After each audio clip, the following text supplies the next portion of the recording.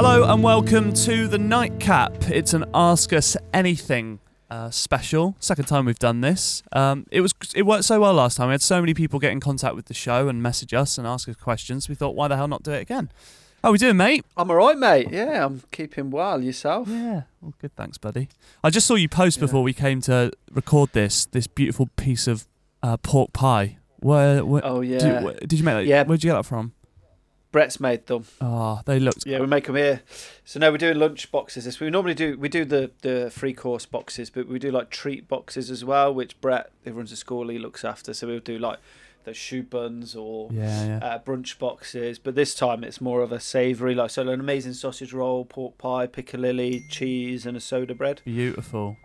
It's too cheap. 16 quid for 2 people. It's a big portion. Yeah, that is actually. Yeah. That's pretty amazing. Yeah, so I guess the point of this podcast is just to answer your questions and just sort of meander through like what's life been like for us in lockdown and all those sorts of things, plans coming up and that sort of stuff. And we might do a few more of these before things go back to normal, so feel free to send them through to us at the Nightcap Pod on Facebook, Twitter, Instagram, all the usual places. Let's dive straight in, shall we, mate? Yeah, sure, yeah. First one's from Paul, who says, how far do restaurants go to cook things like pork belly, ravioli, even mashed potatoes in order to make it service ready? Thanks so much and looking forward to the new episodes. Great question, Paul. That's one thing that I've not been scared to ask, but it seems like a silly question from someone that doesn't work in the kitchen. But for someone who's never worked in the kitchen, I've always thought, when you're prepping stuff, how far do you take the food until you go, right, now we leave it there, and then we'll come back to cooking it later? Like, what is that process? Well, that comes with experience and trial, etc. But it is amazing the amount of people that think when the check comes on, you start from scratch. Really? Do people still think honestly, that's the case? Yeah. And, you know, we've had complaints before about people like, oh, you're not cooking... sorry, that's my phone. You're not cooking everything live... Cooking everything live, just, like a singer that lip syncs to a track. Lip syncing the food. Honestly, anyone. When the restaurants go back to normal, anyone going into Seoul, just so Paul knows you listen to the podcast, just ask the waiter, "Are you lip syncing the food tonight?" Just say that. Say that. You'll know what you mean. Yeah, they're like, oh, it's just an assembly job. It's like, judge what's on the fucking plate, not. Yeah. You know, like that's all you have to worry about, not how busy we are. Oh, sorry, am I not sweating enough for you? Unbelievable. So true. But the key is it is in the mise en place. If you know, you'd need a massive team of chefs if you wanted to every check make mashed potato for every single person, and it wouldn't be consistent. It's all about, like, generally, and it comes down to how good the restaurant is and the restaurant standards. So potato puree, for instance, if we had it on the menu, we'd make it just before service, and our service is quite short, so you use it for that service, and then you generally like stick it back in the pan quickly, you know, heat it back, finish it with some butter or seasoning or whatever. A shit restaurant would make it and it'd be in the fridge for 3 days and just heat it up when they need it. Yum. Or some places would keep it hot during service, which there's no problem with that either if it's a short service, and then they'd put it in the fridge and use it again the next day, or put it into soup or something. So no, it was like, you've got to understand the stages of deterioration and quality of things. Yeah, that's quite complex actually, for every individual ingredient and dish like that. It's not simple, is it, to learn? And you'd make mistakes along that process, wouldn't you, to figure out what's the best way of keeping this?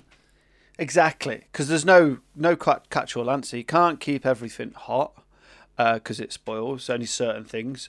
You can't do everything to order, and you can't get everything ready. So obviously, like fish and scallops and things. Yeah.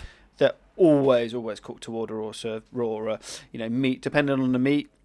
For me, it's pretty much always cooked to order, unless it's like a braising cut. Then that's pre-done, pressed, ready, and then you finish it in a sauce or roast it off.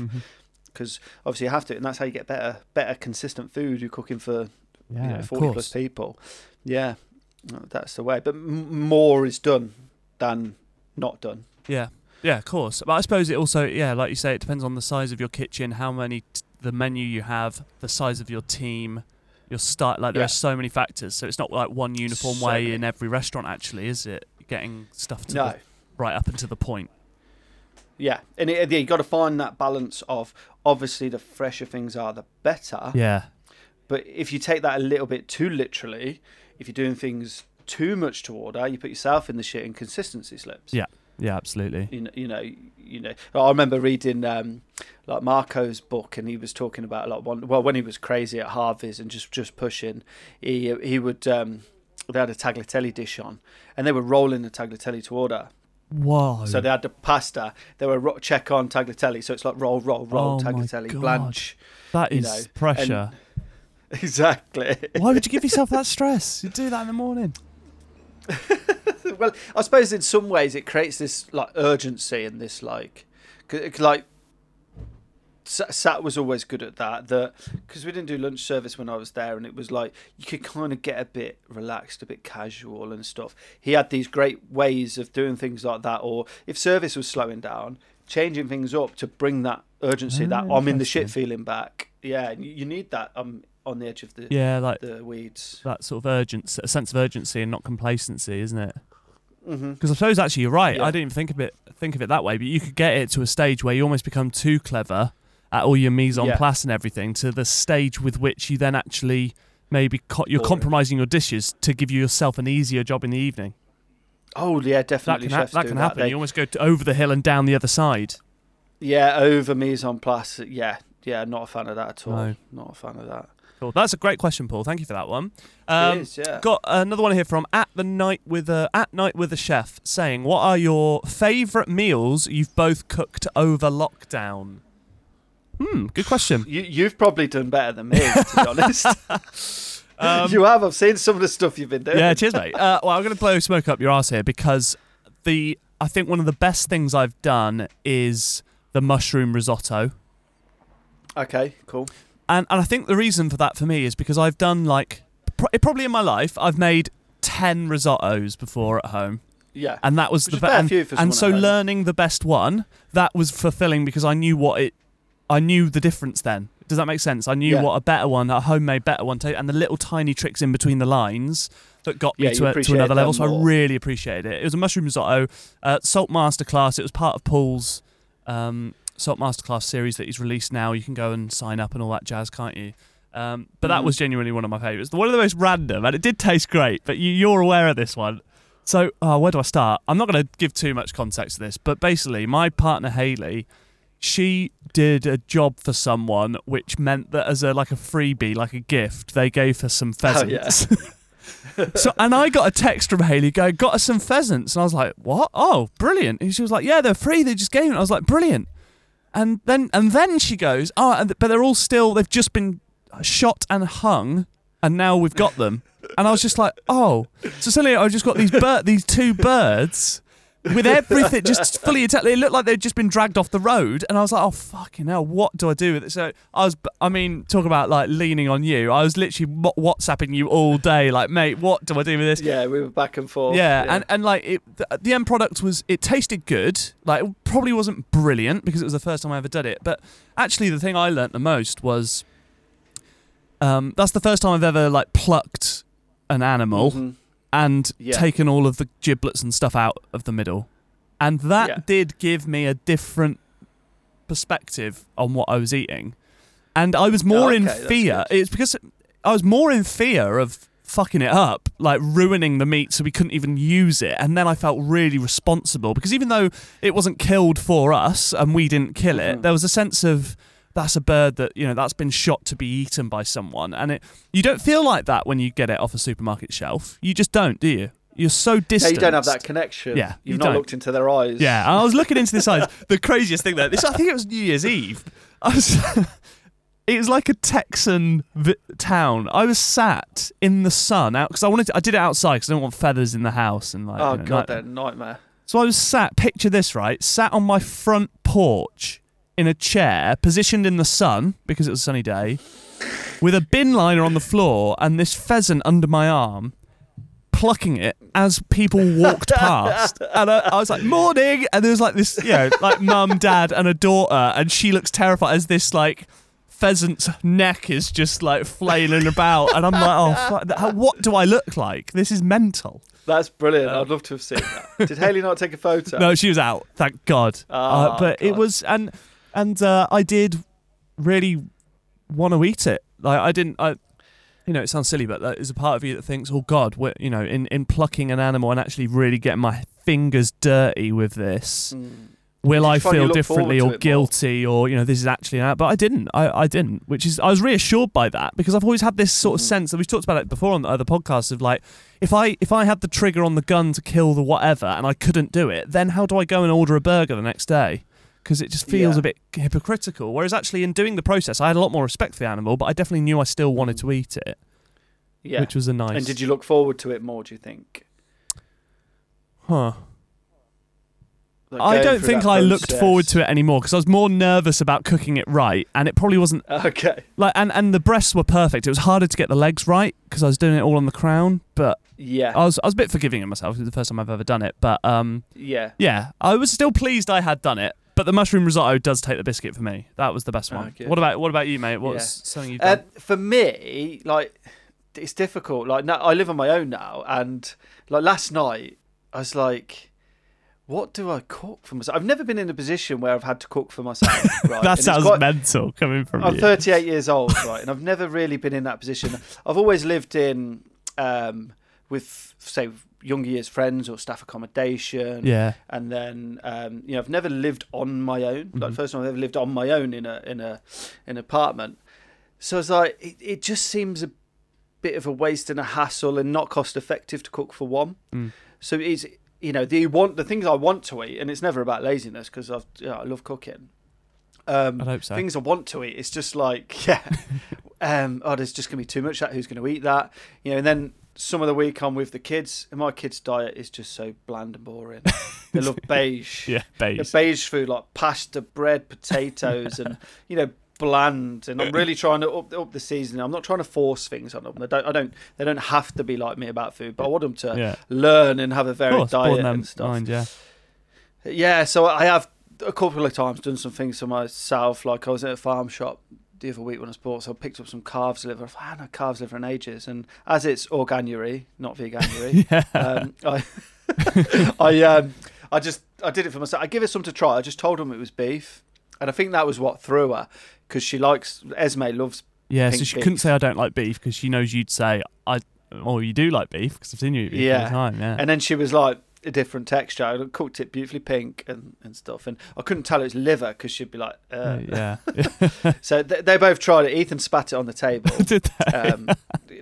And looked at me in disgust. And then Esme just wasn't a fan. Oh. But yeah, I just did like myself classic smoked bacon, caramelised onions, mushroom sauce. It's awesome. But that's the best thing I've done for myself. Fair play. No, that's good. I like that. I rate it. The other day I made Gary Rhodes bread and butter pudding for me and the kids, and they loved that. There's no better bread and butter pudding. Yeah, I love that. Nice one, mate. Okay, next one here from Dominic, who says, how do you guys feel about the work of guys like the Burnt Chef Project and them raising the need to talk about mental health in the industry? Paul, have you seen any examples of chefs struggling due to the demands of the job? And what can we do to help look after people within the industry? Quite a deep one here from Dominic, but I thought it's good timing to bring it up, especially under these pandemic-y times where I think everyone's suffering a little bit in different ways. Yeah, exactly. And, we've had conversations around this subject many times on the podcast, haven't we? Yeah. And I feel the industry in that respect is genuinely and generally is in a good place, and it's just important that we carry on doing that work. It's very unheard of now that these horrible stories, the stories that we talk about, and the things that how it used to go on when I was younger and stuff doesn't really happen anymore. Yeah. But I think we really need to continue in that vein of making sure the hours are right and the way people are treated are right, and getting the right balance. Because like I've said, if you want to work at the top, then the hours aren't going to be lower. But what else can we do? What other perks can you have? Can they have set holidays and Christmas? And can we make sure that they're treated right within that time, was they're working better? Because you can't get away from the fact that Michelin level is going to be intense and long hours. Of course. That's one thing you can't get away from. So how can we understand and accept that, and then do other things around it and just make it a much better environment to work in. I think that's the key. Yeah, that's all completely right and fair, mate. I think the one sort of grey area, it's not a grey area in terms of my feelings on it or whether it's not a serious thing, but I think the one thing that people will struggle with is that classic thing of it's an illness you can't see, mental health. Necessarily, like broken leg, you can go, fuck, his leg is broken. I can understand why he can't walk, and that is really difficult because and this story came up in the NBA the other day. I follow the NBA really closely, and there's this guy, you might have heard of him, Paul, called Kyrie Irving, really good high profile basketball player. He went absent from the team for a week because of mental health issues, but he was still like seen doing some Zoom charity work and like posting on Instagram about things with his family, so it wasn't like he was like perhaps becoming a recluse because of it, but it was basically him just going, it's like I'm injured, so it's like I had a bad 2 weeks. But it's really difficult. Like, I understand it must be really hard to say, for example, Paul, someone rings you up, one of your team, and says, hi mate, I don't feel mentally like I can come in for I don't feel right to come in. And there's a part of you default, and like it's not a horrible thing because of how we've sort of systemically come to where we've got to in society, where we go, well, your leg's not broken, mate, come on, you might feel better if you come in. Do you know what I mean? Like that kind of... Yeah. And how we sort that out and be really... Right, that is so difficult. Very difficult. So, because in some cases, you might be doing the right thing by saying, no, trust me, when you come under my arm, we'll do things differently today, but you'll feel better if... And then they do come to work and they go, Paul, you're fucking right. You really got me out of a tight spot there. On a different day, someone else go, what the fuck? This is I'm really not well. I don't want to come in. Yeah. And that is so difficult.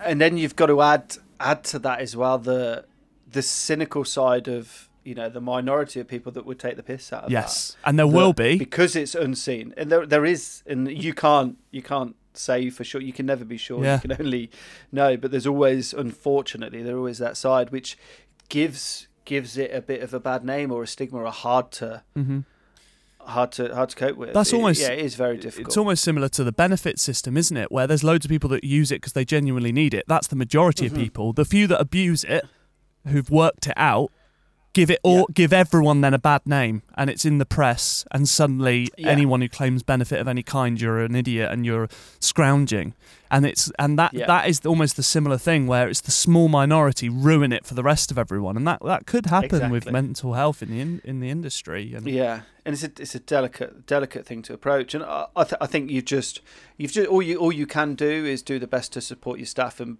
do the right things by them and put the right things in place for them. I think that's what you can do: support them, make the difference, and just try and be there for them. Because I think mental health in the industry is an issue, yes, but I think it's an issue across every industry. Yeah, it's not industry. So I think specific, is it? To blame the industry, I think like the industry it's an easy target because of the negative connotations around it, but is it the root cause of mental health problems? No. Absolutely not. No.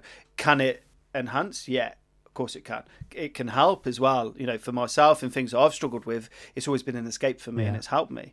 So I think what we need to do is stop dismissing, stop blame game, and how can we move forward? How can we be better?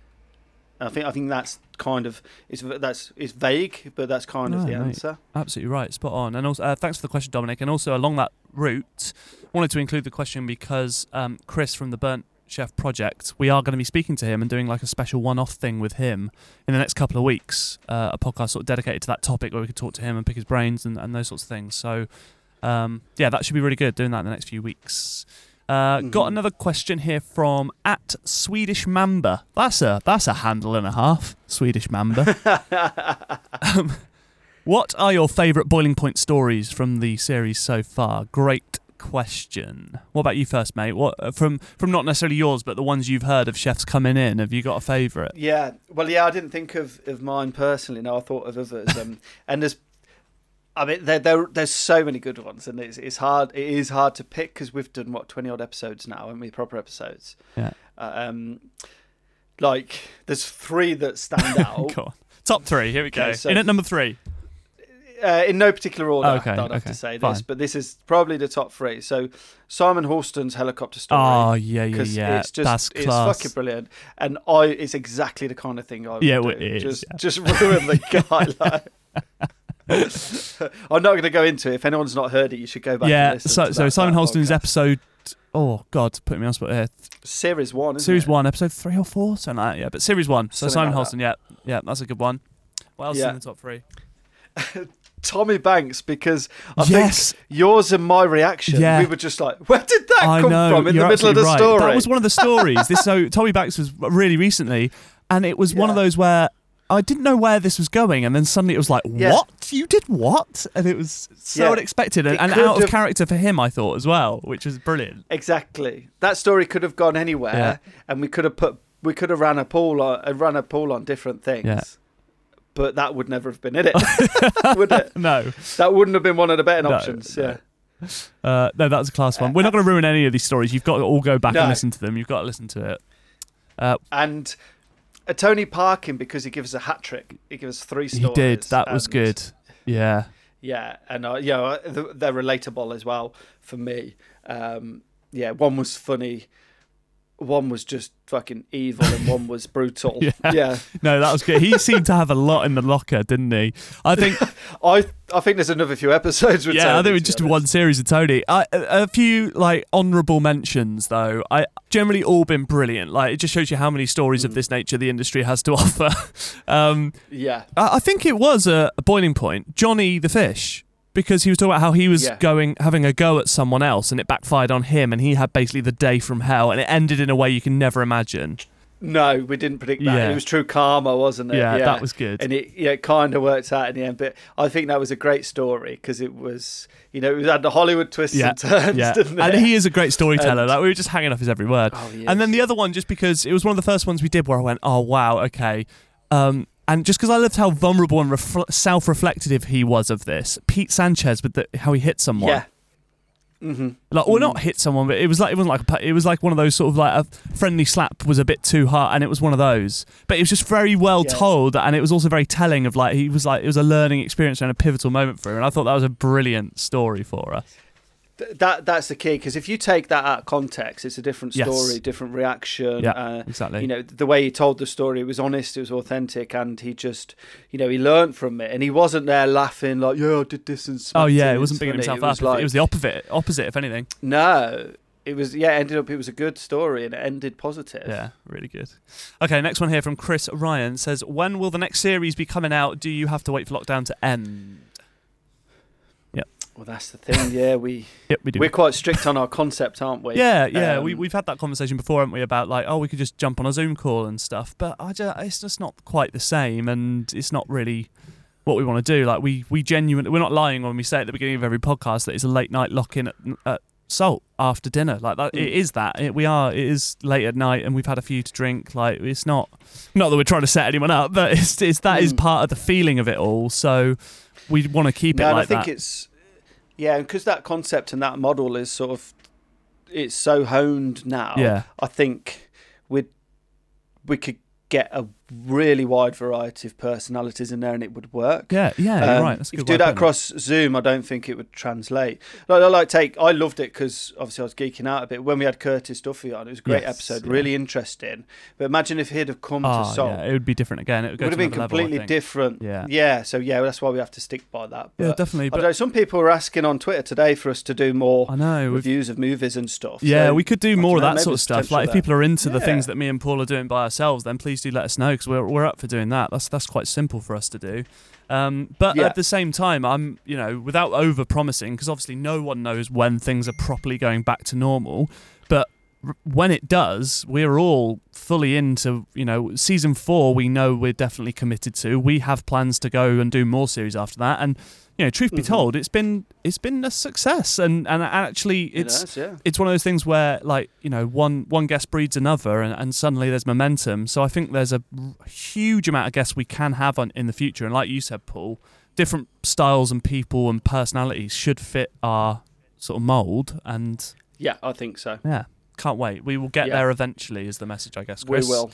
From Ian here, who says, what one ingredient does Paul hate to eat but has to cook with? Well, I think you're well aware, as most people on the podcast are, my hatred for cheese. Yeah, I knew you were going to say that, yeah. But the difference is, the best thing about owning your own restaurant, and like the business model I've created here, I don't have to cook anything. Yes, that is very all. true. Yeah. Which isn't, it's a fortunate, blessed position in some respects. We've worked towards it. It's not true of all chef-owned businesses, but no, if I put cheese on because I understand it. I know it works with different dishes, and I understand other people like it. It's not all about me. But if I don't want to cook with it, we just won't. Yeah, like that's as simple as it is. We don't. I think our guests trust us now, and that's enabled us to be in a place where we've got a set tasting menu with two choices at different parts, so that trust is there, that relationship's there, and we cook what we want to cook, and that's the best position to be in. And aside from the cheese board at the end, it'd be a bit odd if a customer turned around and went, there's a bit of a lack of cheese running throughout this menu. That'd be a bit of an odd thing to say, so I don't think anyone could ever it would, yeah. It would. And sometimes looked at it and it's been like, God, there's actually a lot of cheese on this menu. I would not be happy with it. I'd be livid if I came here. I'd be that awkward guy. Can you just take that out and change that dish? Yeah. I'd be the guy I don't like. Yeah. Ian's follow-up question was also, what's the best UK ingredient? That's quite a good question, actually. Like UK produce. Like, what if you had to maybe, I don't know, go to an international competition and you had to say it was like a best of your home nation? What is like the ingredient you'd put front and centre and go, there you go, that is as good as it gets from us? Wow. Well, because we got so many. Yeah. We've got so many. And Greg's sausage roll?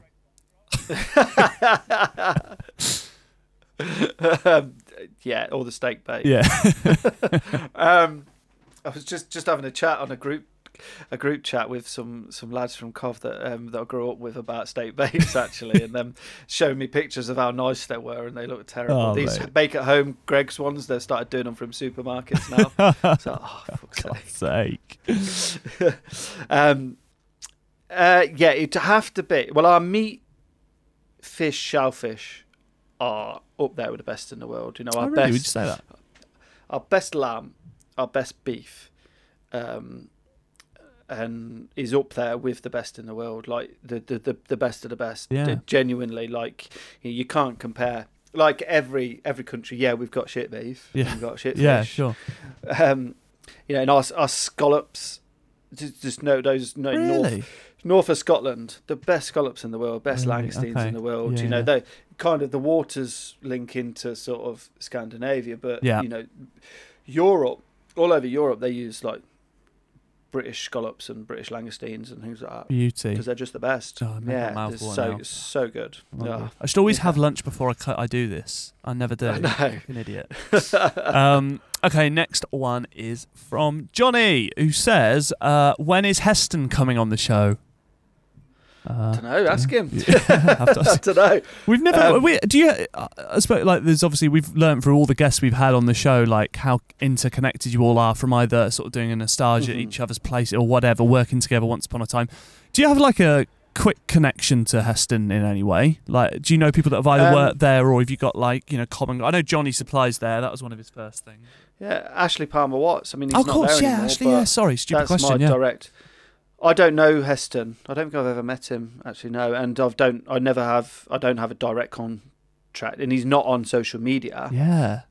But that's the contact I would have with him. He's someone I'd love to have on. It'd be amazing. It's funny you say that because I went onto his, when we got this question, I went onto his like to find him on social media and he's not there. And I know he's done those like Channel 4 shows over time. He seems to do them anymore. He does like those feasts and stuff.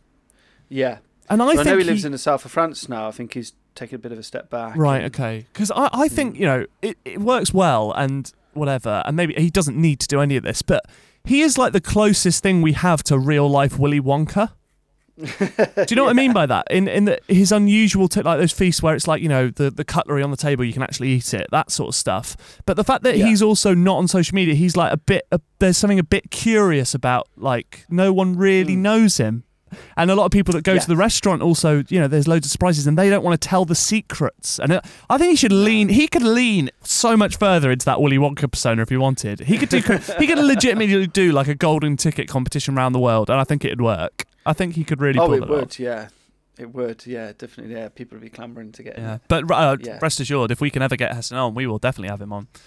I don't know how to pronounce this, but at C4RVS message Yeah, us. covers, that looks like. Oh, doesn't yeah, it? it does. Yeah, nice. Yeah. Can we have more stories on the guy that worked with Paul? Yeah, I assume this is the guy that you made I've ring told up two and stories say, about. yeah, Tell him you're a Yeah. yeah. And also, I think was it with the Tony coconut, Parkin one where I desiccated said coconut. Yeah, desiccated coconut onion rings? Yeah. Yes, you can, but not right now, because they're in my bank. I have another couple of stories about Mr. What did I call him? James, wasn't it? yeah. That's not his real name, obviously. Yeah, I've got a couple of stories in the bag for future. It's amazing, and I think I've asked you this before, but not on the podcast. But you've brought this guy up several times because there's some hilarious stories about him. But you didn't actually work together that long, which is the funniest part. 5 weeks. 5 weeks. 5 weeks. And you've only got 2. And you've got more in the bag, and it was a 5-week affair. That is hilarious. I've got 2 more in the bag, definites. Okay, the rest are all little bitty things. They're not sort of full anecdotes. Amazing. Well, yeah. rest assured, covers, we've got more of them coming. Jack has messaged us saying, this is a good one. What are your predictions for the Michelin Guide 2021? I mean, it's always really difficult to predict, but like in the industry, have you got any like intel, mate? Like any like whispers between your chef WhatsApp groups going, I reckon they're going to get it? Yeah, well, that's all they ever are, is I reckon, because none of us know. Yeah. People think they know, but they don't know. Yeah. We only know if we heard someone's got an invite. I think with this will be interesting, because when we put this podcast out, I assume it'll be after the guide, because the guide is Monday the 25th. Yes, correct. So Oh, God, people we're will be really... able to see if we're right. This is being released on the Thursday following, so this is properly putting our money where our mouth is right now, isn't it? I'm going to say... I have a really strong feeling that there will be a good amount of 2 Michelin stars announced, based on the fact that, and I know they don't work like this, but like when you think of it, there's room for them, because there's the greenhouse is closed down. The other one, what was their other 2-star? The Asian one. Oh, it's slipped my mind now. It was in the same business as them that's closed down. Nathan Outlaw is rebranded. Yeah. So, quickly on Nathan Outlaw, mate, just quickly on that one. So, because he's rebranded, does he lose both stars straight away? No, not necessarily. I imagine the way they would work it is, it's a new name and a new concept, so they'd revisit. It's not about losing. No, sorry, yeah. So I just didn't know how that worked. Yeah, new name, new concept, they'll revisit. So Paul Walburn is in a similar position. Yeah, of course, yeah. It was Oxford Kitchen, it's changed to is it 215 or 251? I actually went there a few weeks ago, it's awesome. Yeah. Yeah, so it's about, they've got it, because they can't just carry it on, because they're printing a different name and different branding. So, yeah, it's in that position, they'll revisit him. My assumption would be is that Nathan would go to 1 star, and that's based on no information. Sure, that's just based on the fact it's a much more simpler, approachable style. It's not the because I read about that. It didn't look. It looked more. I don't know whether humble's the wrong word, but it looked like the sort of premise of his new place would be a lot more stripped back. It is, and it's food he said he likes to eat. It's more approachable, I suppose, but still rooted in his philosophies of fish and got great quality fish off the food. So, I mean, what's that? That's 4 2-stars that won't be in the book. So if you count Ledbury as well. So, and I think, was there another one? But yeah, and then there's a few 1-stars off my head, like Textures closed. There's another one in Bristol's closed. There's been quite a few, obviously, with this pandemic. So it'd be interesting to see what volume of 2 and 1s they have. I can't really put my name to any, because I've had a good chat with Tony Parkin on the phone yesterday, and we were talking about it for ages. And because nowhere's been open much over these past few months, and we've not eaten out, and you don't see it on social media, you kind of like not forget, but it's not relevant in your mind. Yeah. And you're like thinking, who would? So the same old names, like Gareth Ward, he's always pinned for 2. Casimir, and like the same names for 3 as well. Like Claude Bozzi at Bibendum, Claire at Core. I think Claire is a front runner to get 3 stars. Yeah, good call. Definitely. Sat Baines and Long Clume, they're always in the mix. Yep. Would they have had to have taken? They'd have had to have gone to all these places between lockdown then, between the lockdowns when it all opened up. Would they have? I can't just imagine they'd have got round everywhere. Well, this is interesting, and this is it's a point I wanted to make actually, because there's a lot of negative twats out on social media. Like, oh, welcome to social media. Yeah, why are they doing Michelin? You know, one, it's a positive thing when the hospitality industry's been through the weeds. So you know, you can't knock that. It's going to be good and good for people's businesses and profiles, etc. And then two, like, okay, the guide normally comes out in October, right? And it goes to print, so they have to make their decisions by July. Mm-hmm. So that means they're finished in July. So they start looking for the year after in August. Yeah. So for this guide, they started looking in August 2019. So that's August, September, October, November, December, January, February, and most of March. Yeah, good point. So good 8 months. Yeah. Then July, August, they put the guide back a few months from October to now. So July, August, September, October. What's that? 9, 10, 11, 12. 12 months there, and then November, December, some places were open. Yeah. So 12 to 14 months. Yeah, good point. I think that's enough time. Yeah. Well, yeah. I just naively, and I imagine I'm like a lot of people, just wouldn't have thought of it that way. I'd have just thought, oh, there's been a pandemic, it can't happen. But you're right. The timeline actually suggests they've had loads of time. Yeah, and you're not going to need to look at, say, if you've just given a star to, so like Tony got a star and Alex got a star last year. Yeah.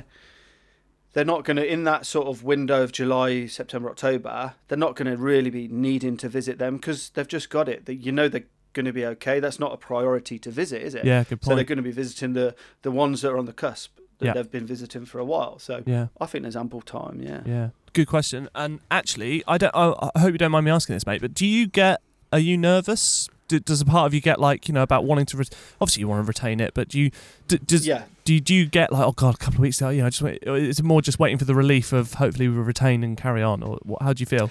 Yeah, it's a nice relief when you get it, but I mean, we're not at it that long. So like last year I didn't feel it because I mean the chances of losing it in the first year you'd have to really fuck slim. it.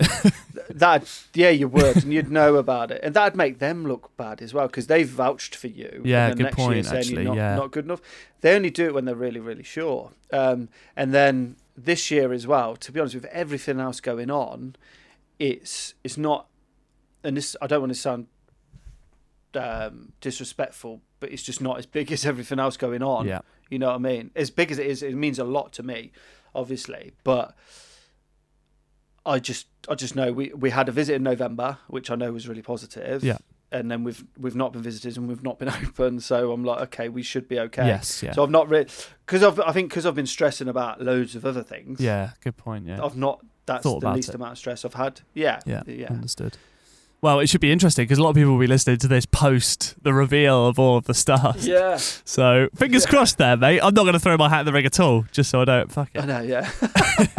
Okay, we got one from @WeAl who says, what are your thoughts and opinions on the recent outcry for a Minister of Hospitality? Okay, yeah. Interesting one, and I suppose I'm on the fence. I'm obviously for it.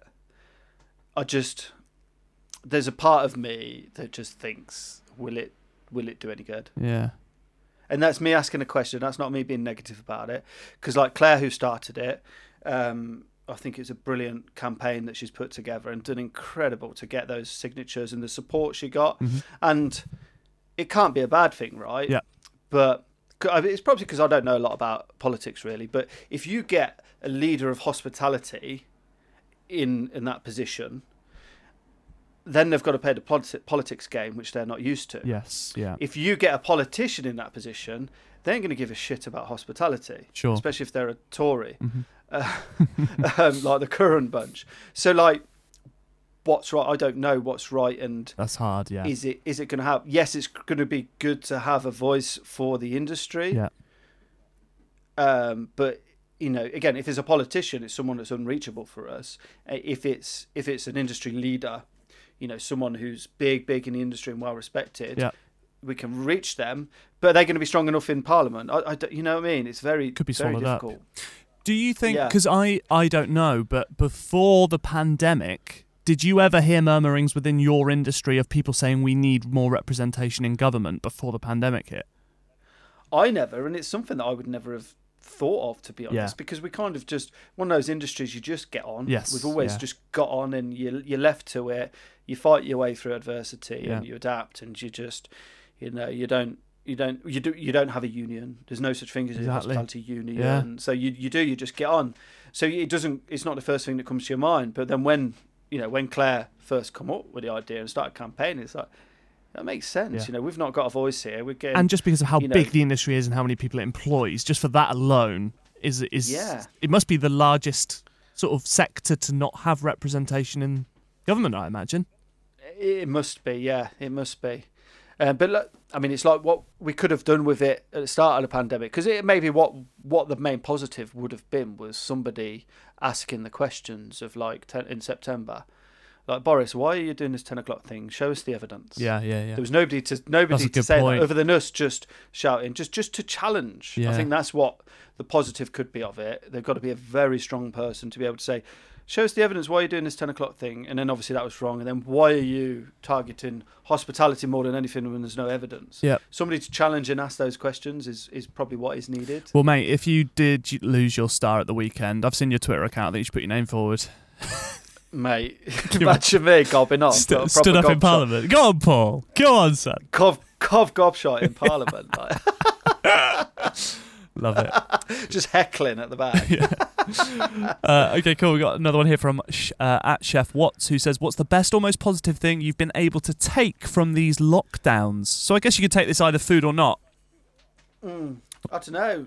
What about you? I've got quite a few, really. Yeah. Okay, I suppose this is a bit of a deep answer, but a part of me feels, I think we spoke about this the other day, mate, about how I'm optimistic about what this will hopefully do for either me personally or people's mindsets going forward. You know, I'm 32. I don't feel like I've faced much adversity in my life, and even this pandemic in some ways doesn't feel like that much adversity. But I think even a year after it blows over, there'll be a part of you going, "Fuck, we really didn't. It was illegal to go to each other's houses. We had to cut our own hair. We had to do. We'll really go. Wow, we went through all that. I can't believe we went. I think through that's that. when it will sink in. Yeah, it won't sink in now. It'll sink in later. And a part of me is hopeful that this will give us new perspectives. Mm-hmm. And we'll sort of take a bit of a step back, and I hope for me, like, just everything tastes better and smells sweeter and is nicer, and it just has this sense of like appreciation for the freedom of I hope that's a thing. And it doesn't last a week, I hope it's not it goes it all it's got to continue. You can't lose that gratefulness. And also, the other really, and this probably trumps this, the other big positive is obviously all the live football. Yeah, live football's on this lockdown. It's cracking. Yeah. Just every single game, just whenever you want it. It is hard to describe to loved ones that don't understand or like football why you'd want to watch games of teams that aren't your team. That's hard to describe, isn't it? Because I love football so much that I'll happily sit down and watch Leicester Fulham. But to someone they go, "You're a Man United fan," I go, "Yeah, but it's Premier League football." Yeah, it's football. I don't know what you want me to say. What's wrong with you? Exactly. Yeah, why wouldn't you watch it? I go down a rabbit hole with, but if they lose and then we beat them next weekend, then we go above them in the just don't worry about it. Just fuck it. What about you? What positive takes from the lockdowns? Yeah, for me, I mean, I don't want to put them together as one lockdown. If I just want talk about it personally, I'm very different this lockdown to last lockdown. I think last lockdown I was just so lost. As you know, I was in a very different place. But and it wasn't about not being at the restaurant. I think I totally lost purpose as well because I wasn't doing anything. Yeah. I was just in the house with the kids, and it would just become so sort of monotonous and just not knowing the same, innit? what was going on. Yeah, and I just didn't. But this time I've got, it's given me so much time to work on different business options and sort of side hustles for myself, really, and just I'm writing 6 more cookbooks. Just 6, which just not 6, 3, not 4, 6. So one at a time, I might add. So I'm doing a meat poultry game book at the moment, which I'm really excited about. Like a teaching book, but a cool one. It's not going to be like formulaic and too educational. So it should be approachable. Nice. And then Salt Masterclass, like you mentioned earlier, I've just really turned that into its own business on the side, which I'm really enjoying, and I'm brilliant. I'm having the chance to grow now and just make it into its own little thing, and the feedback's been great. Yeah, oh mate, I love it. I mean, me and Hayley have done several of them already, and it's interesting because I spoke to you about this before, but for me and Hayley, we're sort of coming at it from different points. We both love food, but I've spent a lot more time in my life just in the kitchen in general. So for Hayley, she sees your things from a different angle where it's like, oh my God, these are really sophisticated dishes and I've got no idea. But she can follow them just as well. And then things like we spoke about the risotto before, where I've made risottos before, but you were filling in these gaps of, I see, that makes it taste better because of and so it works for different levels, and I think that's why it's so good. And it's nice as well. I know it sounds silly, but it's nice because it's filmed at Salt upstairs. It's filmed in the same room we do the podcast in, and it's really I like that it's all, on the same sort of keel. Yeah, and I think it translates so much better than a recipe book. Not wanting to undersell my book and what I'm doing, obviously, but because you can see what is happening, and I'm talking to you, I give you a lot more information. If that was written down in a recipe book, you wouldn't do it because it'd be so much. Yeah. I'm talking to you constantly about this is how it should look. That's what you do next. This is why that's happening. Yeah. I think you're learning a whole lot more about certain dishes. 100%. Nice one. Cool. Got another one here from Ian who says, "Si, has your opinion of chefs changed since the podcast?" I was then trying to think, what was my opinion of chefs before the podcast?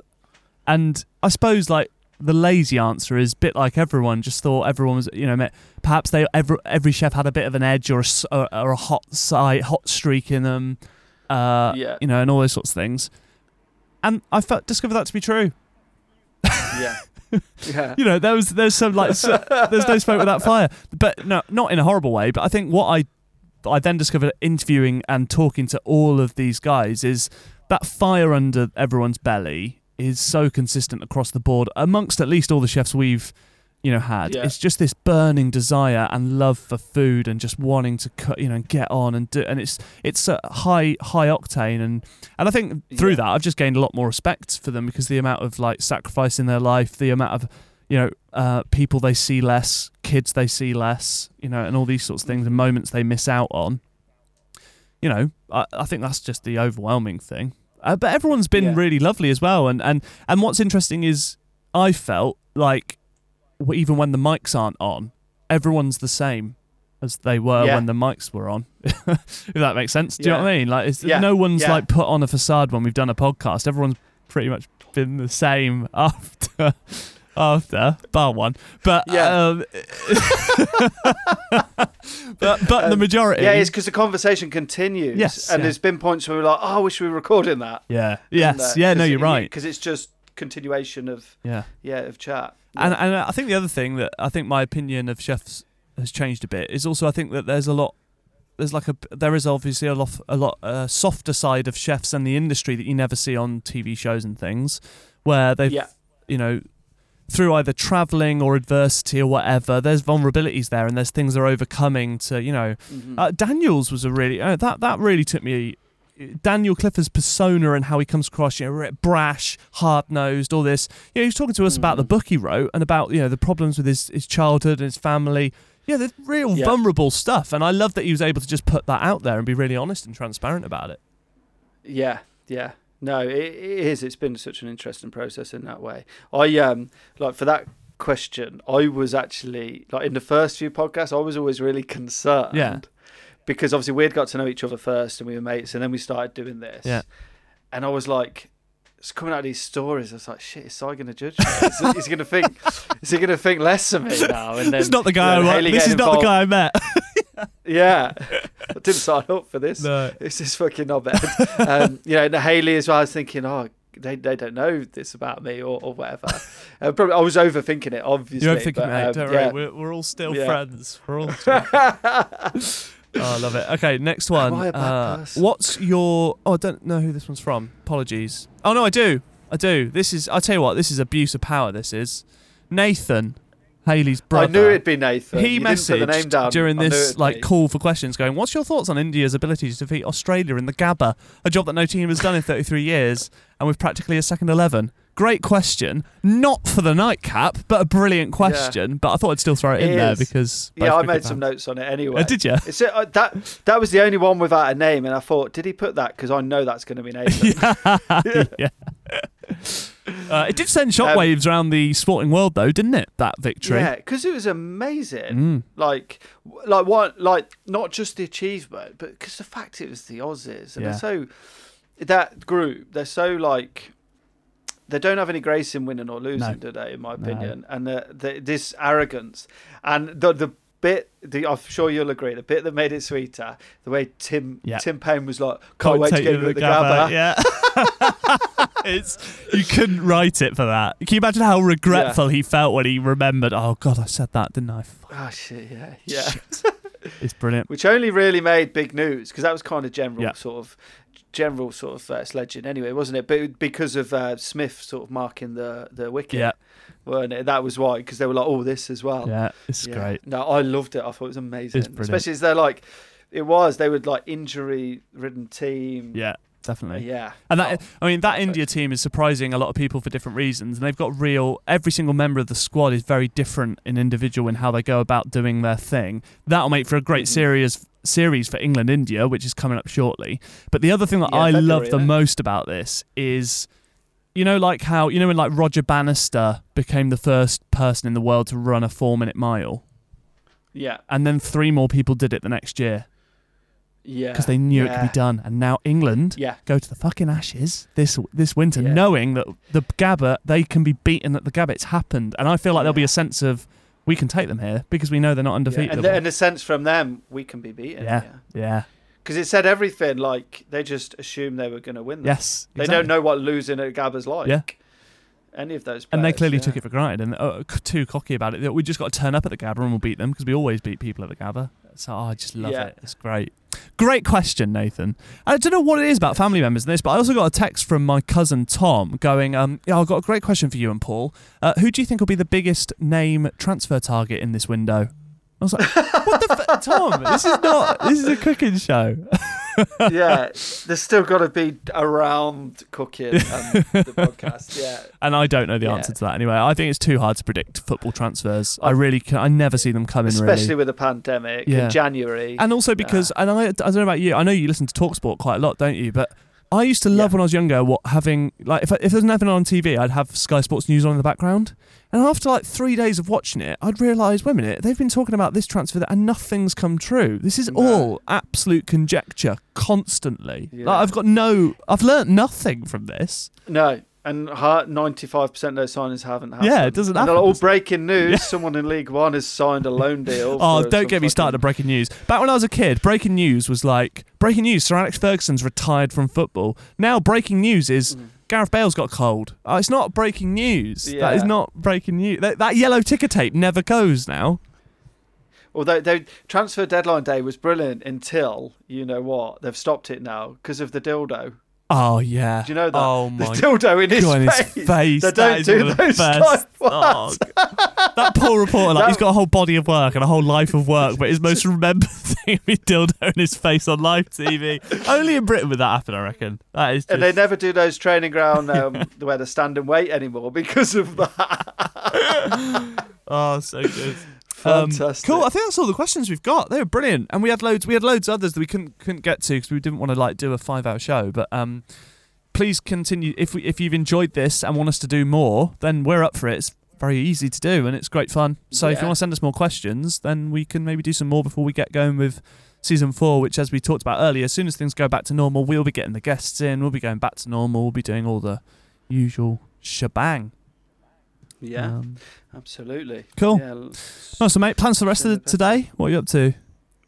I've got some deliveries to do, some boxes. Yeah, I love that you've been. Yeah, so for those that don't know, Salt have been doing boxes, and it's like sort of a bit like we talked about at the very beginning of the podcast. Like they take the food all the way to a certain way, and then you finish it off at home, basically. But you've been delivering some of them yourself, which must be great for some people, especially who are aware of you and are into food or something, and literally pulls at your door, like, all right, here's your box. That's great. Since start of November, I've delivered every single one, but I think 2 boxes Jack took last week, like every box, Most of them are collections, so I'll deliver 5 or 6 on a Friday, 5 or 6 on a Saturday. Do you quite like it in a weird way? Do you quite like having a list of addresses? I stick a podcast on, just get in the car, have a route planner set out, and just drive away. Nice. It's quite free. That sounds great. Cool. Yeah, go to Salt's website and check out all the stuff from the boxes, the masterclass, etc., etc., etc. And we'll be back in your ears. That sounds weird. Soon with another pod. Surely FM coming in your coming in your ears. Oh, and if you ever go to Salt, make sure you ask or say, Has this food been lip synced? Because that would then we'll know the listener. We'll weed out the listeners from that. Yeah. Nice one. Questions at the Nightcap Pod, Facebook, Twitter, Instagram, etc. And we'll see you soon. See you later.